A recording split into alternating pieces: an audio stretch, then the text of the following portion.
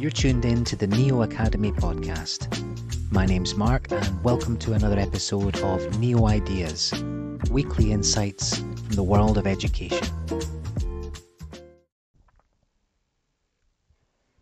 What on earth is going on in education marketing and recruitment? While the world adjusts to the new landscape of education post-pandemic, the big players are not sitting still.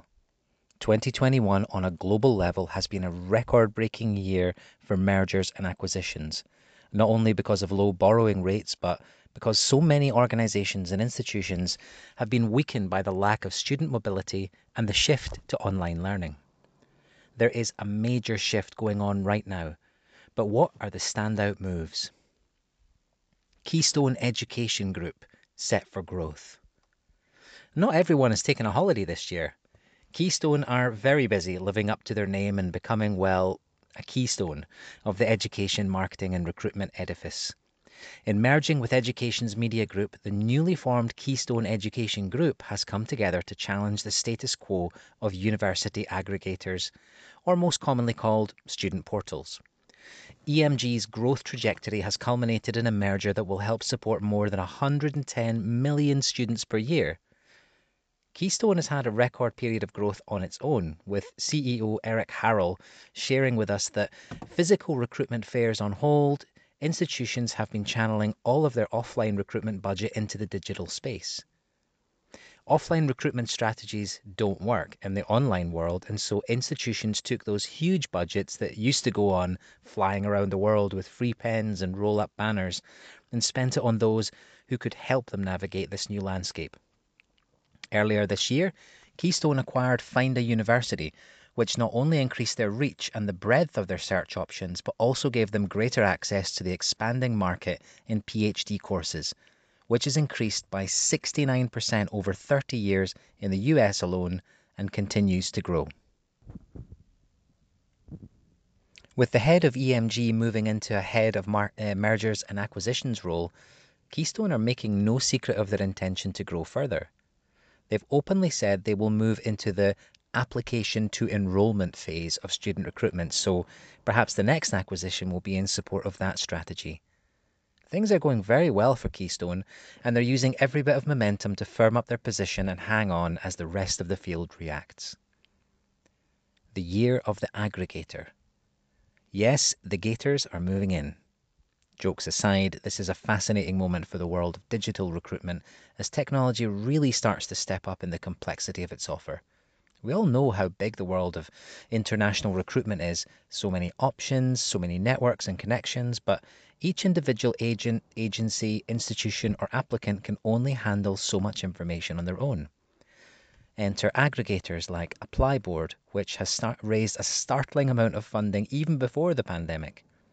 Of one single platform, you'll find agents, institutions and students all connected, and the breadth of networks it can deal with are giving everyone so many more options, whilst simplifying the whole recruitment process end to end. Apply boards say they're trying to democratize the decision-making process and reduce the bias that might come from commission structures, and though they were the first unicorn in the sector, other competitors such as Student Apply, among others, are emerging quickly. There is scepticism, however, with the UK still taking a cautious approach to aggregators, according to the PI.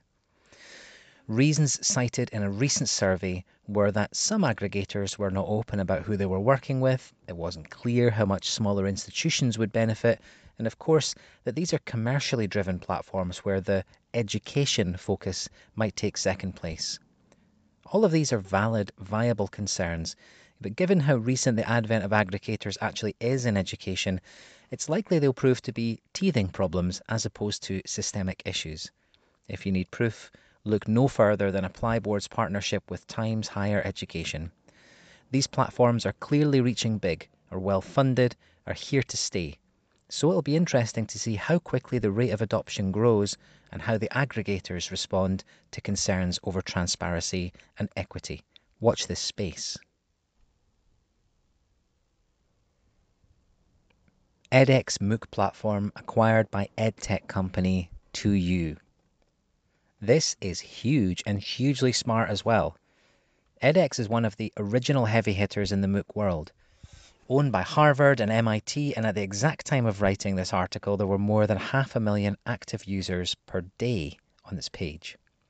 That said, though edX compares favourably to Coursera in aspects like the respectability of its certification and its slightly sleeker UX, for years it has been slowly losing ground in the marketplace. Enter 2U. For years, they have been the go-to provider of online learning for several universities, and the COVID-19 pandemic has radically shifted that trend from an add-on to a must-have for many serious universities. This explains how 2U found $800 million for the acquisition, with its coffers swelled from universities quickly funneling capital into a shift online just to stay open.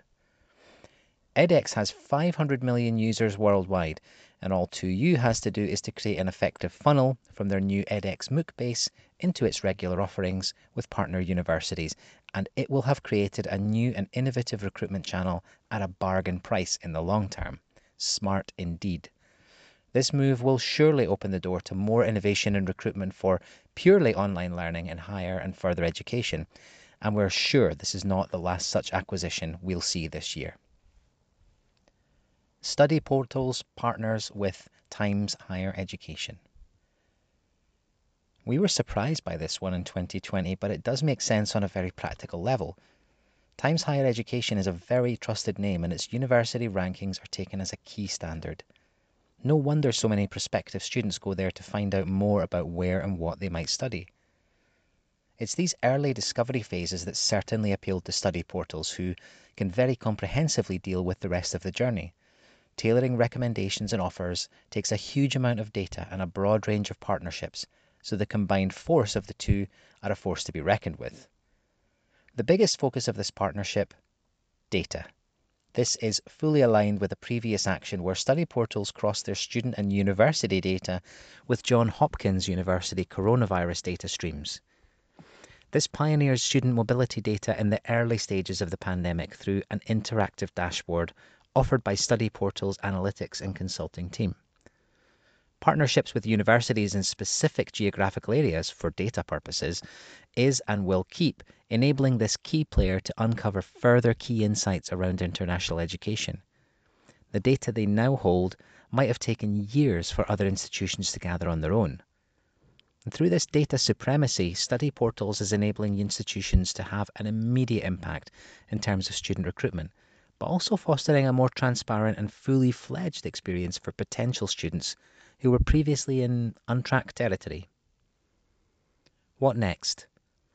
From the online shift to the disaggregation of the college degree to adaptive learning and the changing nature of admissions, things are really shaking up.